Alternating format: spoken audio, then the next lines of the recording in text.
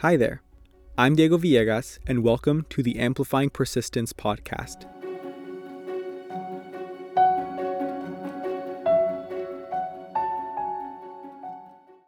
This podcast serves as a platform for college students to share their stories, navigating through institutions of higher education.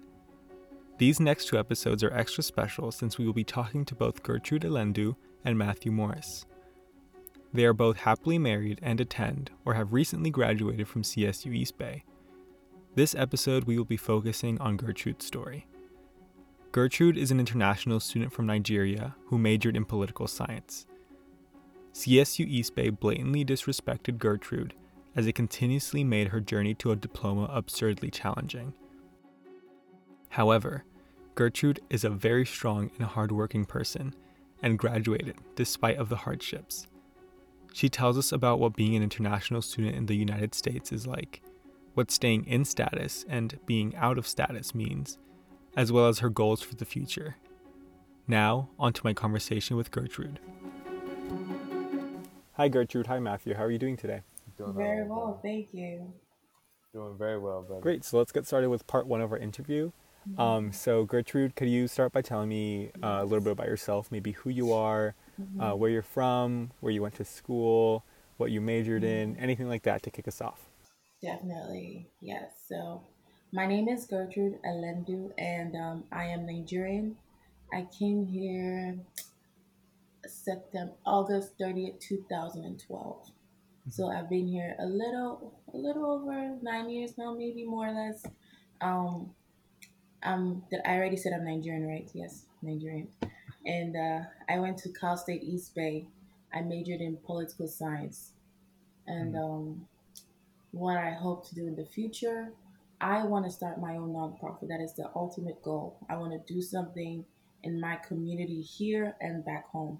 Something that uh, something I am passionate about. Mostly housing, women and children, just our society, our community, our lands. Pretty much everywhere I could lay hands on, I want to be there.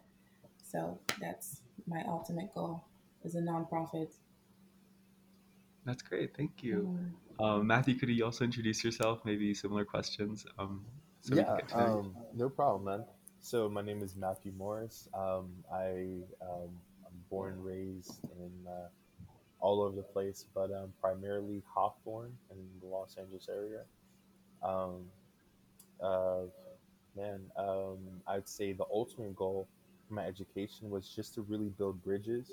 So every aspect of my education process has been how can I take what I'm learning right now and help someone either around me or proverbially behind me to get them up to the same speed. The ultimate goal is to either be in some form or fashion work in public policy in the form of either legislative or maybe some kind of diplomacy aspect. And the ultimate goal is to reconnect the African diaspora with our American communities, specifically the Black community. Great, thank you. So let's go back to All right, Gertrude. brother. Gertrude, you mentioned that you majored in political science. Could you tell me about what got you interested in Yes, majoring in sir. this? So it didn't always start with political science. I started at first with biological sciences because, let's just say, I grew up in a family where we all want doctors, we all want lawyers, we all want, the high-paying jobs.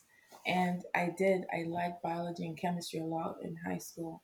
So I'm like, I'm gonna do biological sciences. I'm gonna see where I fit, and I'm gonna just place myself literally in there. It didn't work out the way I expected it to because I realized that I really dislike physics. So, so that was a little discouraging. So I was bouncing around between departments and departments to figure out where exactly I fit in. And I went to a talk in school by the sustainability department, and they were talking about environment, a little bit of politics, and I remember speaking to one of my professors and just telling him what motivates me and what drives me. And he said, I should go to the political science department and talk to them, and that maybe I will find something there that he believes that I would fit right in that department. So that's what I did, and I spoke to them, and that was it. I was like, this is where I need to be. I chose political science, and then my option was in administration and public affairs because I was like, I do like business. I feel like I am a little bit business oriented, so call that the Igbo in me. Yeah, thank you. It's always physics. It's always the deterrent for everyone. Mm. But let's start from the beginning. Could you tell me about your first impressions of CSU East Bay? Oh gosh, I thought East Bay was beautiful when I first got here. It was to me it was big. I've never really like been on a university campus before, so to me East Bay was a big school, and it was very diverse. It was green, so I'm like I'm excited to be here. I want to know more about the school and more about the people, because coming from back home, I came from a school where everyone is just everyone we got along, everyone is accepted, everyone is just we love each other. And in East Bay, you see this. Uh, what my husband likes to say, we're the rainbow people, and East Bay literally is a whole community of people from all over the world just in one place. So I absolutely loved it, and I was like excited to just be a part of it. Yeah. Mm-hmm. Um, did you visit the campus any time before you arrived? No, I did not. Coming to the school for the first time, um, going to the international students office, just getting myself settled and just knowing a little bit was my first time coming to school. Literally was, yeah, I didn't know anything about the school or what the school looked like until I got there. Mm-hmm. How was your Mm. orientation experience like? Oh, that was special. So orientation, I didn't know it wasn't normal to have orientation the way we did or the way I did. So basically, it was I am assuming all international students that just got there during the fall during that quarter, and we were all in Mickle John Hall, and in the biggest room or whichever room that was, and we had different people coming in and talking to us about different things, either the department or this office or that office, and it was very tiring. It was long. It was a long conversation with not even really a conversation, but just someone talking to us and maybe one or two questions being raised. And I remember people falling asleep. I remember people yawning. I remember we were tired. We just wanted to be out of that room. And what woke us up was this man, this director. His name, I cannot remember his name right now, but if I see his face, I would know him wherever I see him.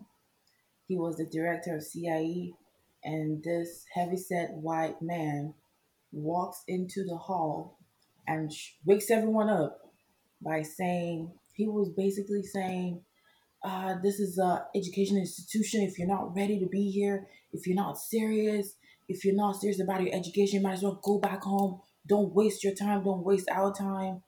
And at that moment, I felt very offended because my thing is, some of us sacrificed a lot here. Our parents sacrificed for us to be here. And you dare come in front of us to tell us that if we're not serious, we should go back home. Like, our home is thousands of miles away from us. Some of us are feeling it at this moment, being in a country we don't know anything about. And I felt very insulted. I felt like he wasn't respecting the fact that we were here to learn and we were here to expand our horizons. We were here to, bring something back to our families. And he just makes it seem so little. We spent 18 hours on a flight just because it was comfortable and we were cold and we had to hold whatever. But it was a horrible experience. And I wish things were different. I wish they had done things a little bit differently for us. Maybe put us in separate groups or made orientation a little bit longer, spread over the week or whatever the information they had to give to us. And all the information they give to us in one day, in one little booklet or whatever. I promise you, not everyone remembered that. No, not everyone remembered it. And the book they gave to us, I'm pretty sure half of us lost it. So it wasn't properly done, in my opinion. I feel like they could have done a better job at it. So, Yeah, I mean, mhm. I think you were more serious about being there than he was, so Right, that's exactly. ridiculous. Right. Did you feel welcomed at all? No, not really. I felt like I welcomed myself. I wasn't really welcomed by the school or the community. I welcomed myself because I walked. My uncle and I, we walked around the school like before the moving day into the dorms. We walked around the school just to see what the school is like. So I did that myself. And as far as orientation goes, I just remember sitting in the hall and just being tired. And then this man comes to tell me that I need to go back home if I'm not serious about my education, or if I don't plan on excelling the way I should, just go back home. So, no, I did not feel welcome by the school. But I was like, you know what? This is just one person. This is just one experience. And 4 years is going to be nothing compared to just this one human being. So, Mm-hmm. Matthew, did your orientation experience follow a similar track, or was it different? I actually never made it to an orientation at my school, other than I think one. And that was for like the clubs that were going around. Um, my situation is a little bit different. My mother passed, so I had to stay home to be closer to my family. So I didn't really feel like I had the luxury to really go around and kind of audit things. Nor did I feel like I was kind of in the right frame of mind to be in a room full of people and try to interact with them, with all the grieving process I was going through. So I just did it as a tried and true method from when I was little, growing up in a very intense game culture environment where I was like, you know what? I'm just gonna go out and just meet people, right? Let me just say hi to people. I did the same thing with Bethune-Cookman when the HBCU I was at that I transferred from.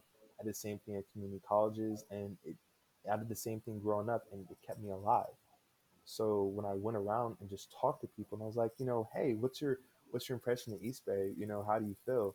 The feeling I got back was so negative. Um, I felt like, oh man, I felt like a criminal when I walked on the campus, and I was just going around in the library, right? And I feel like I wasn't trying to bother anybody. It was people that were like, kind of looked like they were in a social setting.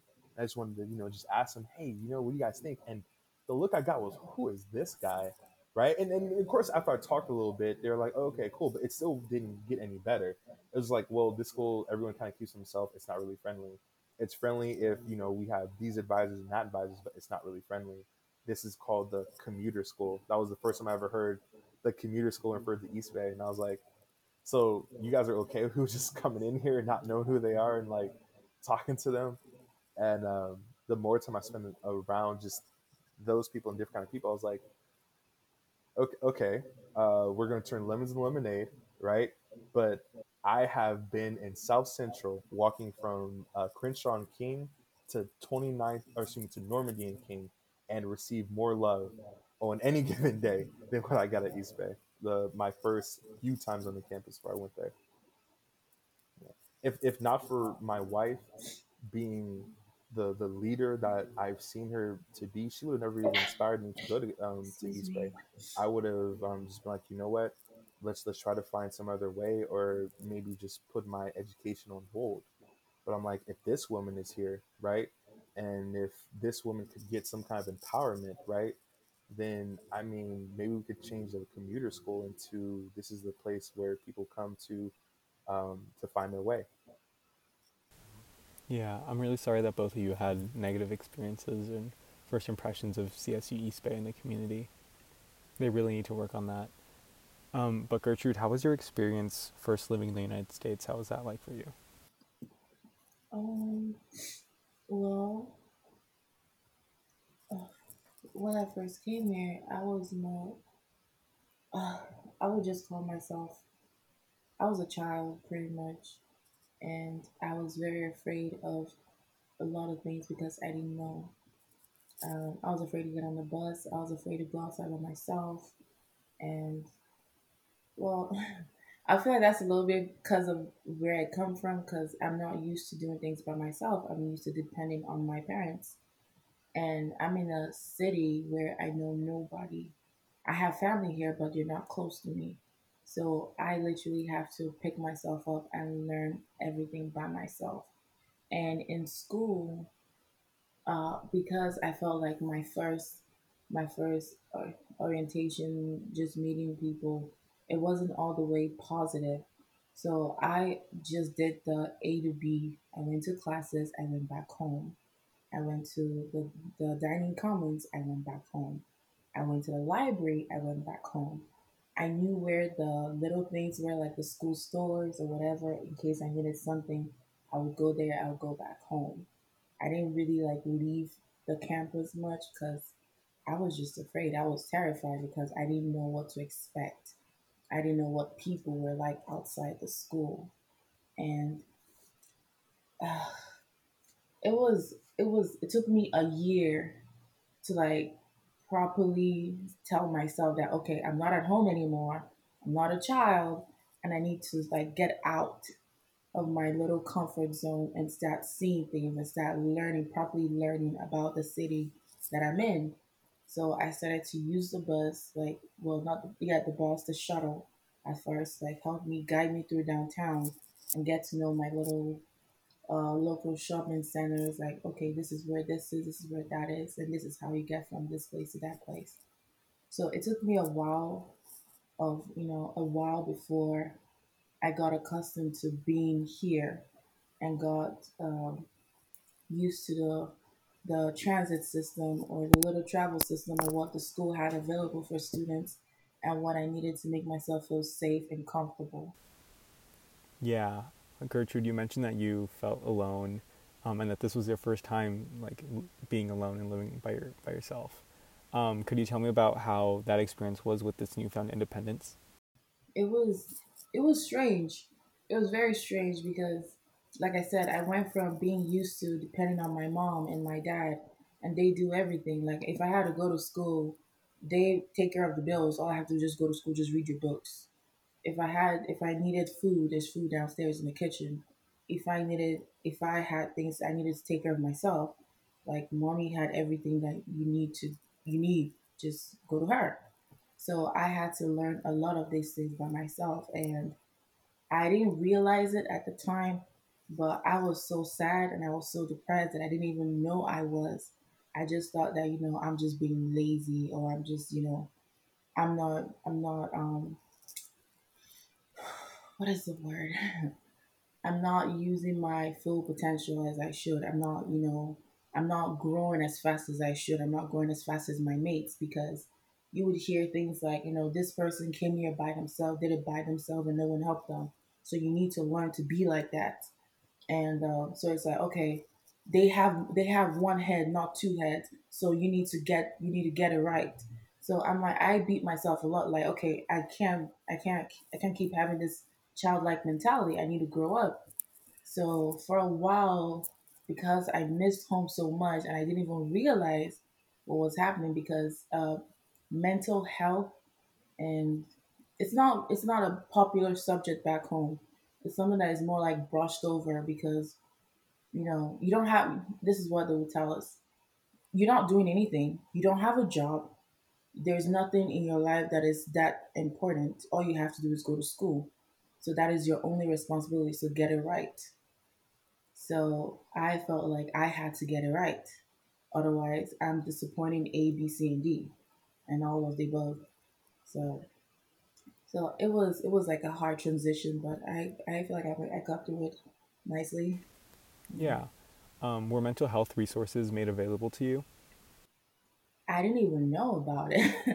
I did not know. It was more like a silent battle between myself, because I knew there was a healthcare center in school, but I just thought, if I was sick, I would go there. If I wasn't feeling too well, I would go there. But as far as mental health, I'm like, mm-mm.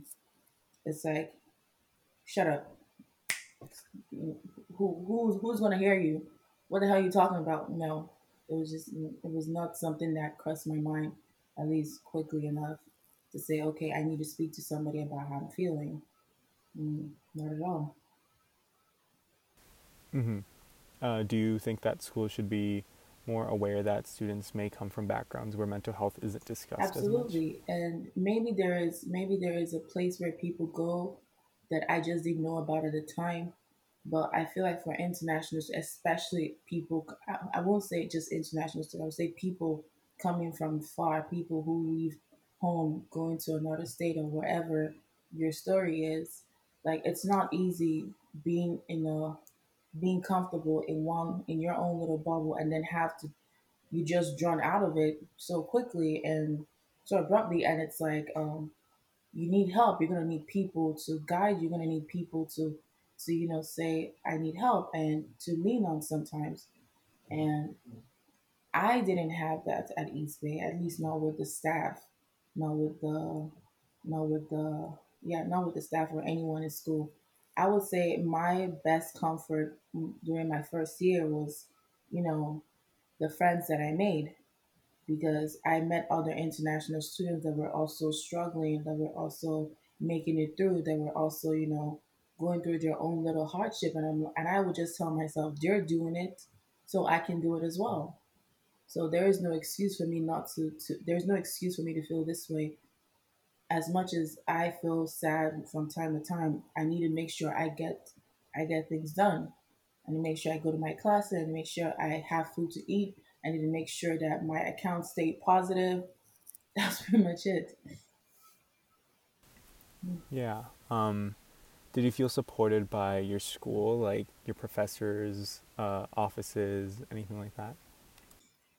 So, my second year, all the time I've been here, I feel like the worst experience that I've had was the advisors, counselors. I feel like I got the best advice in my last year in school. And there was only one advisor that I was told about for all international students, and her name is very popular. You can never forget that name, Linda Beebe. So getting an appointment with her was hard. Getting a sit down with her was hard, and just the information she gave, it wasn't always accurate. So I felt like I am lost. The person who I'm talking to is not exactly helping me out. So not only am I feeling all this pressure of just being in a new country, then I feel like I'm also wasting money because the classes that I'm taking might not even be the classes that I need. But at the time, I wasn't too worried because I felt like I was still trying to figure out, where exactly I fit in. So when it came to the advisors, I felt like I didn't get good advice. I felt like the advisor that I had at the time did not help me navigate the roadmap so I can fully accomplish what I needed to accomplish, at least in the right time frame. And it was usually maybe like a general education class or whatever. They would have someone come talk to us a little bit about the GE worksheet and say, this is what, this is this and this is that, this is what you need to do. Or you need to focus on your major, this, that, and the other. But when it came to sitting down with her, having a one-on-one conversation, either about the curriculum or the roadmap, I'm sorry, the GE whatever worksheet, or just having a heart-to-heart conversation, it was impossible. It was almost close to impossible. It got to a point where I just gave up.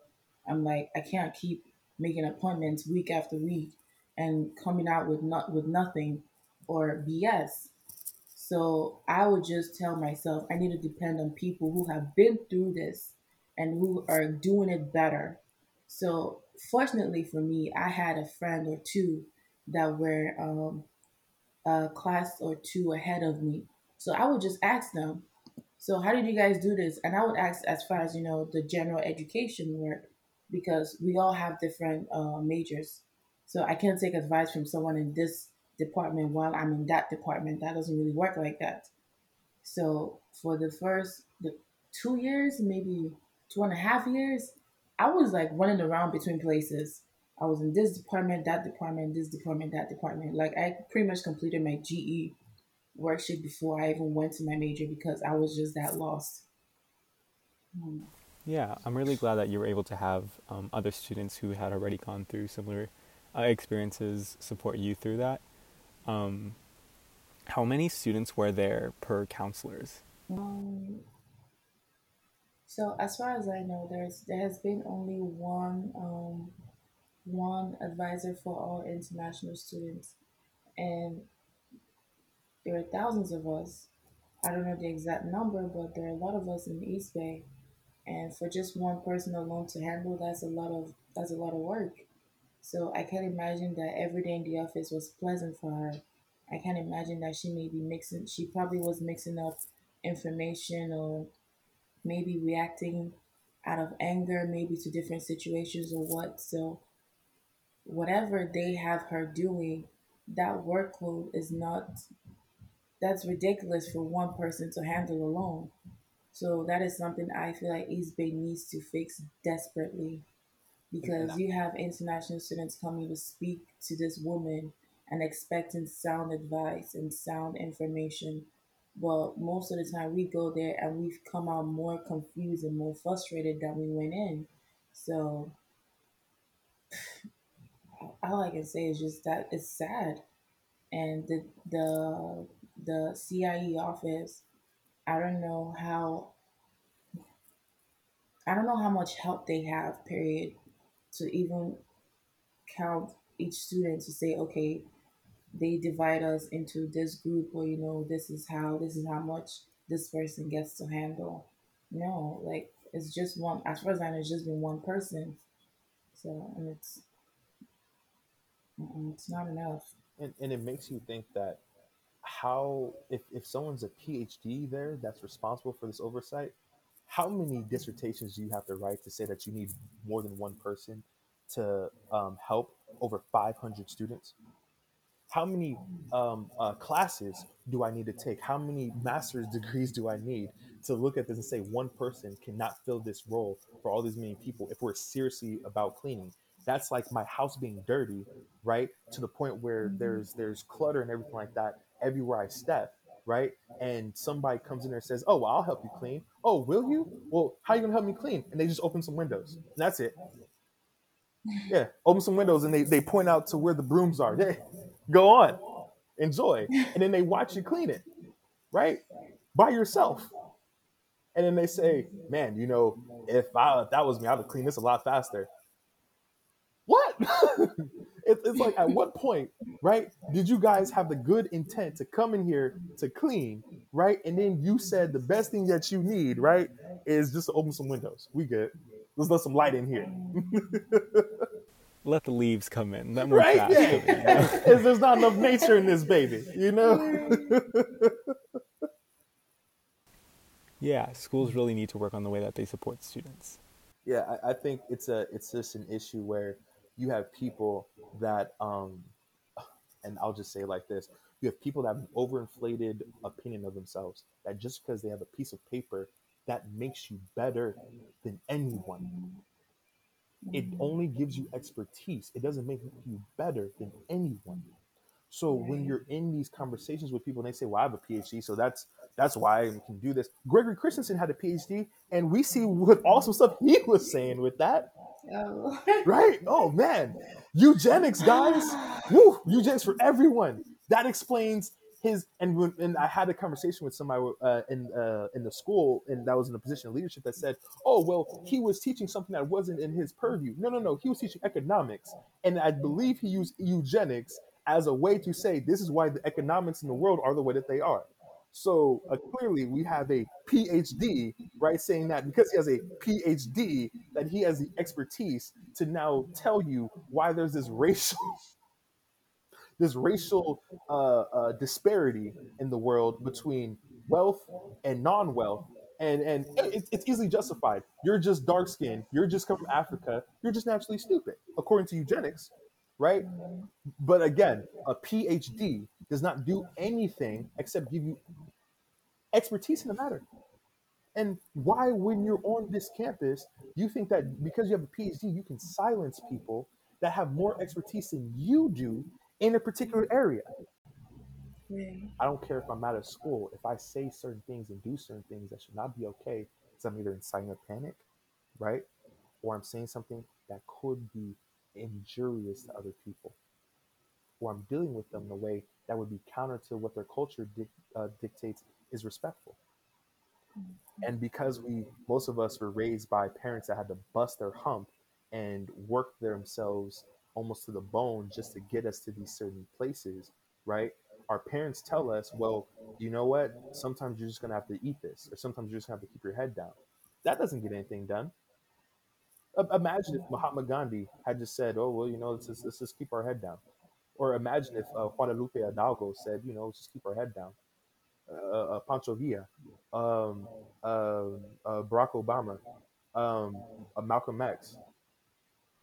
Imagine if all these people that we read about, that they make days and books for, right? That they had just said, well, you know what? I'm the nail that stands out gets hammered, and I don't want to be hammered. Right. So, what kind of leadership are we cultivating at this school? Is the ultimate question. Are we cultivating leadership at all? Yeah, thank you, thank you. Um, for international students, there's this thing that's quote unquote like staying in status. Could you tell me about what that means and like what going out of status means? So, when you go out of status, so basically that means that you broke some kind of law or some kind of rule against immigration that you're not supposed to. So I went out of status in school because I took one too many classes, one too many online class, and I didn't know until it was too late. So I wasn't warned. No one told me I was doing something wrong. No one told me to like slow down. No one said, "Oh, hold on a sec. Your schedule looks a little off. Here's how you can fix it." So I believe that the CIE office are responsible for warning the students or warning their students because it's the Center for International Education. That's literally the office. But I just got an email that told me you're out of status. And I was very confused. So I made an appointment and I was told because I had too many online classes and it's a violation. It's against the immigration rules, the code, or whatever. And they said that this is something that was covered during orientation, and I don't remember half the stuff that was said during orientation. Wife, please, real quick, I have to say this, right? How many Mhm. PhDs, you tell them something one time and they remember it, like they got an eidetic memory. Tell them one time they remember it. I This don't school alone has multiple workshops and multiple meetings over the same stuff to make sure that know. there's retention, right? So being told by an advisor, well, you should have heard the first time, right? What? Right, What PhDs here that just got an eidetic memory? Oh, the first time you told me, I memorized it for an right. over hour long meeting. You just remembered everything verbatim to actuate it. If that was the case, there wouldn't be things like Gregory Christensen being let go, would there? Yeah, but that's the thing though, because she also told me that, well, it wasn't just said, it was also covered in the book. And I can tell you that I don't know where that book was at that time. It was probably sitting somewhere under the cupboards or a book or something. I don't know where it was. So even for me to go back and reference that day of what was said, I couldn't do it. But Even though your the advisor was supposed to be the auditory um, uh, uh, recap of what's in that book and what's on the orientation, you're supposed to go to the advisor for just to get more clarification for things. That's what she right, said. but I didn't have an advisor to go to tell me, okay, this is how you're doing and this is where you're at and this is what you need to do.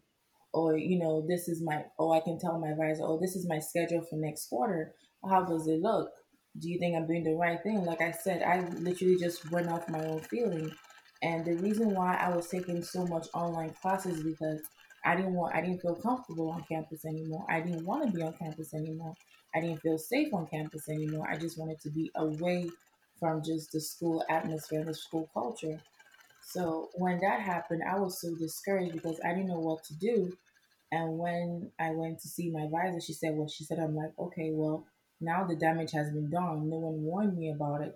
And I know for a fact that other schools warn their international students. My sister went to a Holy university names. in Oakland, Holy Names, and she almost fell into the same situation, but she didn't because the the advisor, their international office told her, "Hey, look at your schedule. Look at what you're doing. There's it's off. You need to change this quickly, otherwise you will fall out of status with immigration." But no one did that for me. No one warned me. So when it happened to me, when I told my sister about it, when I told my uncle, like, why didn't, like, this is weird. It looked like it was my fault that I didn't know about it. And I'm like, how can you put this kind of blame on me because I didn't know? It's not like someone warned me and said, okay, you need to slow down or you need to stop.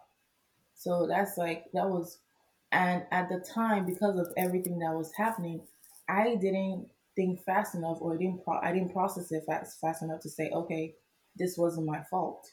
That someone should have told me something, because around me there were like two other people that were going through the same thing. So I'm like, okay, we just messed up. So we just have to pay the fee now.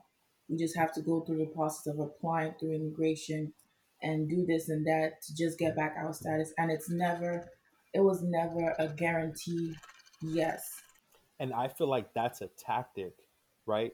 That the school uses to bleed more money out of these international students. We're going to give you so little support that when you invariably mess up, we're going to tax you further, right? No different from a credit card, no, not a regular credit card company, an evil predatory credit card company that says, "Hey, we're going to give you so little support that when you mess up or you don't look at this, you don't look at that, we're going to overcharge you, or we're going to charge you this, and third, and then we're going to use our policies to justify it." But that's the part I don't understand, because how does the school benefit from us paying the U.S. immigration a sum of $300 or $400 for paperwork that they could easily say no to? I mean, I'm sure there are probably things that I'm not really thinking about right now. I'm not really seeing, but So not to cut you off, but if you think of it like this, right?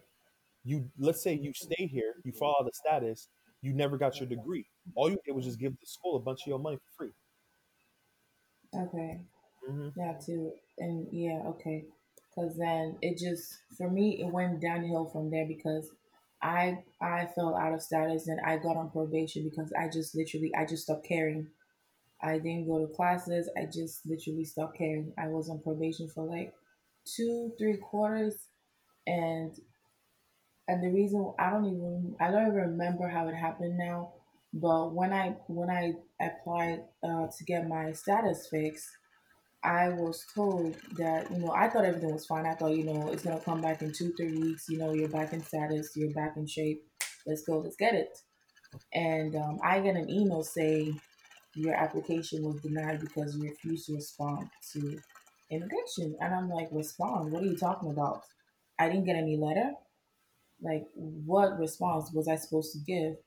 And I go to the office, and I actually know I called the office, and I'm like, I don't understand. What do you mean response? I get this email from you that she said, well, they sent you a letter.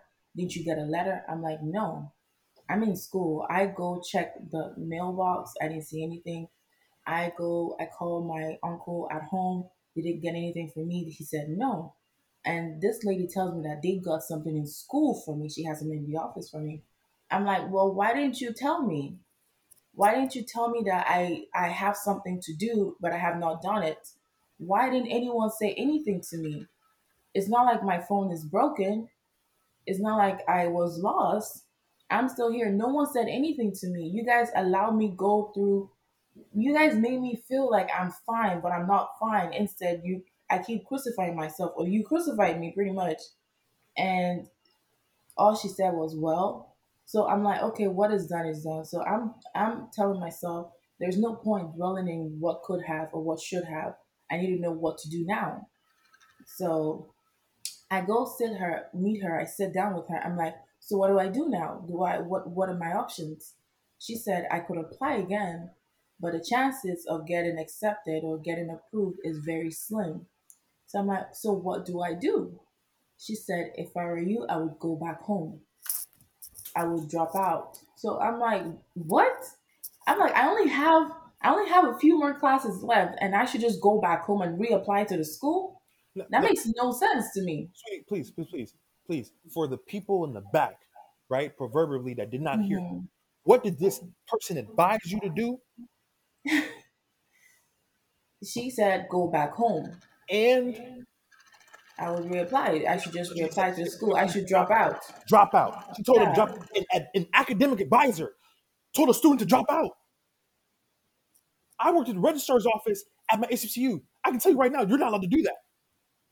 You're not allowed to do that under all circumstances. You want to leave the school? No, no, no, no. There's a whole process for you to find for advisors and other advisors on top of advisors to talk to you and convince you why you should not leave the school. We got more reasons for you. We got this for you. We got that for you. We got the shiny whistles for you in the back. You ain't even seen those yet, man.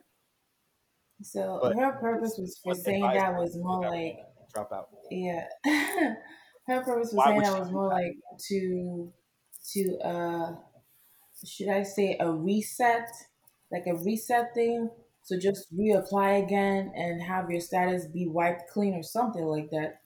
So I leave the office, and so obviously now I'm just, it's just like going from one situation to the next. It's like more and more downhill, and I'm just like, I don't want. I'm telling myself I'm tired. Like I'm so tired of all the issues, of all the troubles and all the problems one after the other. It's always something going on in this school. There's always something.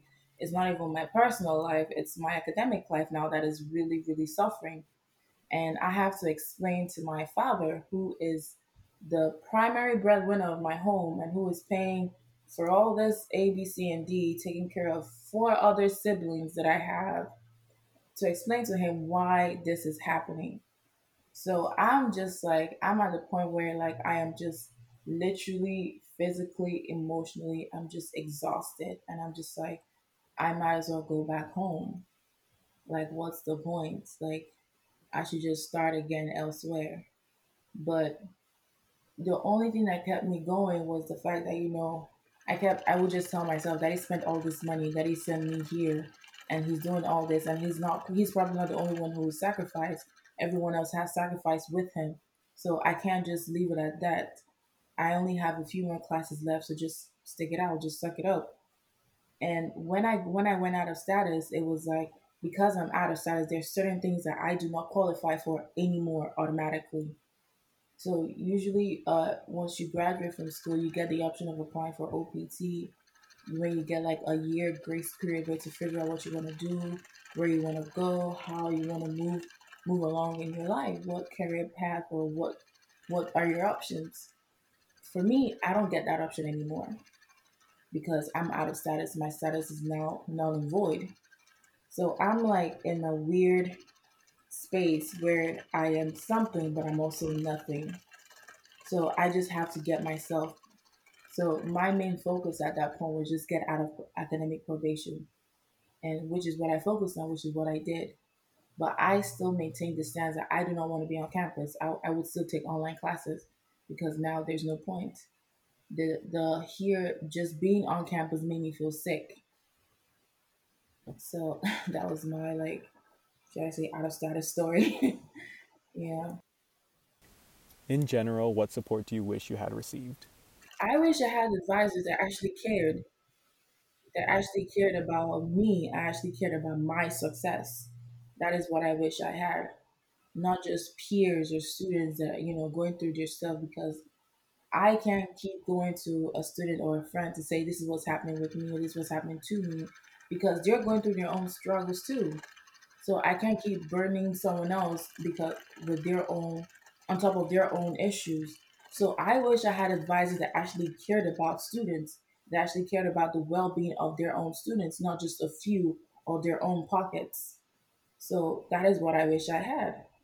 People to advise me, people to warn me, people to tell me ahead of time that, okay, you're on the right path, or you're not doing this properly, or we can do better here. We can do better in this area. I wish I had that. Maybe some of the things that I went to could have been prevented. What have you taken away from your experience, or what do you wish others could take away from your experience? The first thing I would say to people coming to the school, any school, East Bay, whatever, I would say educate yourself. Don't expect someone to tell you what it is. Go and look for the answers yourself. Talk to the people that you came to the school with. Go in groups. Go find a place where you feel comfortable. Make whether it's a social gathering or whatever in the library, or find that one person, and it's not going to be easy, trust me. You find that one person that actually says, okay, I care about you, because it took me years to figure out that, you don't just get one advisor. There are other people in place to help you out. And the way I found out was because I spent over 4 years in school, and I started getting emails from this department or this center. I'm like, hey, what is this? So I reach out. I'm like, they're like, oh, this there are people here to help students, and no one. I didn't know about this. Why didn't I know about this? It's like you just see little signs here and there. You don't really pay attention. So it's like I would tell students coming in, educate yourself. Find out what everything is. If something looks different, suspicious to you, what is that? Find out what it is. Talk to people. Talk to your peers, not just peers above you, people in your class. Talk to local students, because local students also have more, they have more information than you do. Because even though it may just be for them, find out what is for them that maybe could help you. Maybe you could talk to the right person on the right day, the right time, and you can find a way. Just keep asking questions. That's the biggest thing. Just ask questions every day. Ask questions wherever you are. Ask your professors. Go to an office and just ask questions. Whether it's the administration's office, financial aid office, cashier's office, someone is bound to give you some kind of valid information. I don't believe everyone is all bad in the school. I think there are a lot of bad eggs, but at least it has to be one good one. Yeah, Yeah. that's the kind of stuff that happens when you have one person to handle like what 1,000 students at least, right? 5,000 students at Oh least. my God! Yes, I remember. I remember there was a meeting. It was like it's not 1,000. There's more than that in school in East Bay. So East Bay, so there is a lot. so you're telling me that this student feels like if they were going to tell any other student to come here, don't trust your advisors because they may lead you to ruin, and that's okay. And it Mhm. took this long for somebody to say, "Well, I didn't know this was going on." 5,000 students for one person. And another thing I wanted to say is this: in order to help international students, don't just pair us together. Because I know it's easier to say, link yourself with people who you're familiar with, people, that come from maybe the same place that you do. But that's not the point of being in the university and being in school, is to socialize. So in the dorms, I was with international students. I was in a freshman dorm with just international students. I don't think they should do that anymore. I feel like you should mix everyone up. Freshmen, local freshmen, international freshmen, mix everyone up, because we have to learn about where we're at anyways. So if we make friends with local students, with people who are native to the area, it'll be easier for us to get adjusted to where we're at, to who, to the people who we're living with, to the people whose lands we're in, pretty much. So, it would allow us to have more respect for where we are, and have more love for where we are. Yeah. Gertrude, I wanted to ask you about how you felt once you graduated and how you felt in that moment where you were like, I'm done with CSU East Bay. I'm out of here. Like, how did you feel? Oh, wow. That's a great question. So, I remember walking from school back home, and this was during the graduation period, and I saw, like, how all the cars, the ceremony, people walking, you see people in their robes. So for a moment, for like a brief moment, I felt really bad. I was like, I wish I could be doing this. I wish I could have invited my parents to come and watch me walk, and be a part of this enjoyment, so to speak, and invite all my family in the area. But then it was like after that moment, then it was like a little flashback of everything that I've been through just to get out of this school. I'm like, mm-mm. I started walking faster. I'm like, nope, need to get out. Nope. So for me, graduation was like bittersweet. Like I wish, I could have walked, because I wanted to, experience, you know, this is sound really silly, but coming here, it was like a little high school musical moment where everyone throws their hat in the air, like, oh my gosh, I made it, whatever, whatever, whatever. I thought it would be like that, but I'm like, no, no, no, no, no, no, no, no, no, no, no, no. After what this school put me through, they don't deserve. I don't know. I just felt terrible. I'm like, at the end of the day, this degree is just a piece of paper, and it's just proof that I went to this school, and that was it. I'm like, I'm done. I'm done. The moment I step my foot off the campus, I'm like, this should be the last time. I don't want anything from you. I don't want anything associated with you, and I am absolutely done. I'm just like, at least I can send this degree to my mom and take the picture to send it to my dad and just be like, I did it. We did it. All these years, all this suffering, all these yellings, it's finally over. So that was pretty much it for me. Yeah. Did you walk in graduation? No, I did not walk. I decided not to walk. I did not want to walk. Yeah. Um, from your experience, could you tell me what it means to be an international student? Hmm. I don't. I don't even know how to describe it. It's like international students. I would say we're aliens. I guess in this country we're classified as aliens. So we have well, this is just me speaking based on my own experience. So nobody out there quote me or come after me or whatever. So I feel like we have opportunities, but they're very limited. And everything that we have to do has to do with money.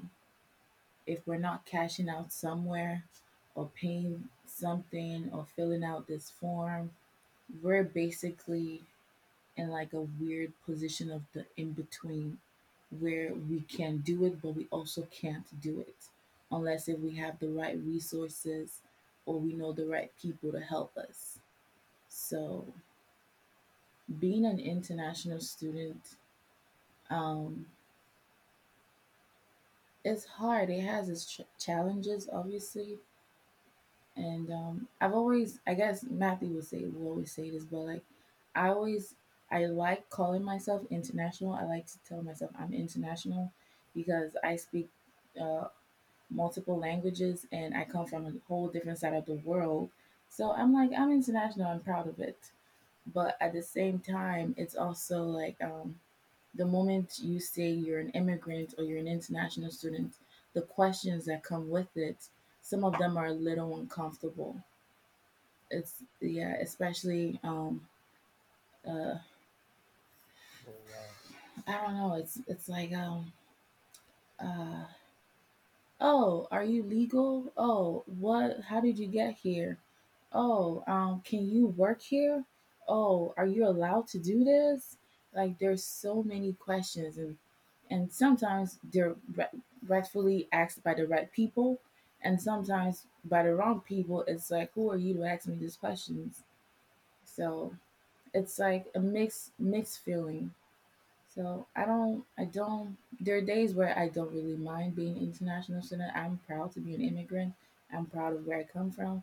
At the same time, it's also kind of like uh hindrance to me, like, of what I can do and what I can't do in this country.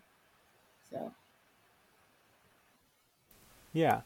And then Gertrude, could you tell me about what college means to you? college is just another step.